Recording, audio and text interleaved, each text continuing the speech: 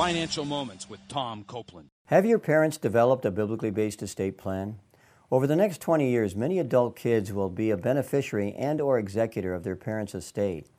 When no estate planning is done, often there are problems including disputes amongst family members and excessive tax liabilities. If your parents have not developed a biblically based estate plan, here are some suggestions. Encourage them to learn what the Bible says on estate planning. Explain some of the practical aspects of estate planning, such as significant taxes can be saved with estate planning. The risk of disputes amongst their children can be substantially reduced. Many legal complexities will be avoided. The work for the executor can be substantially reduced.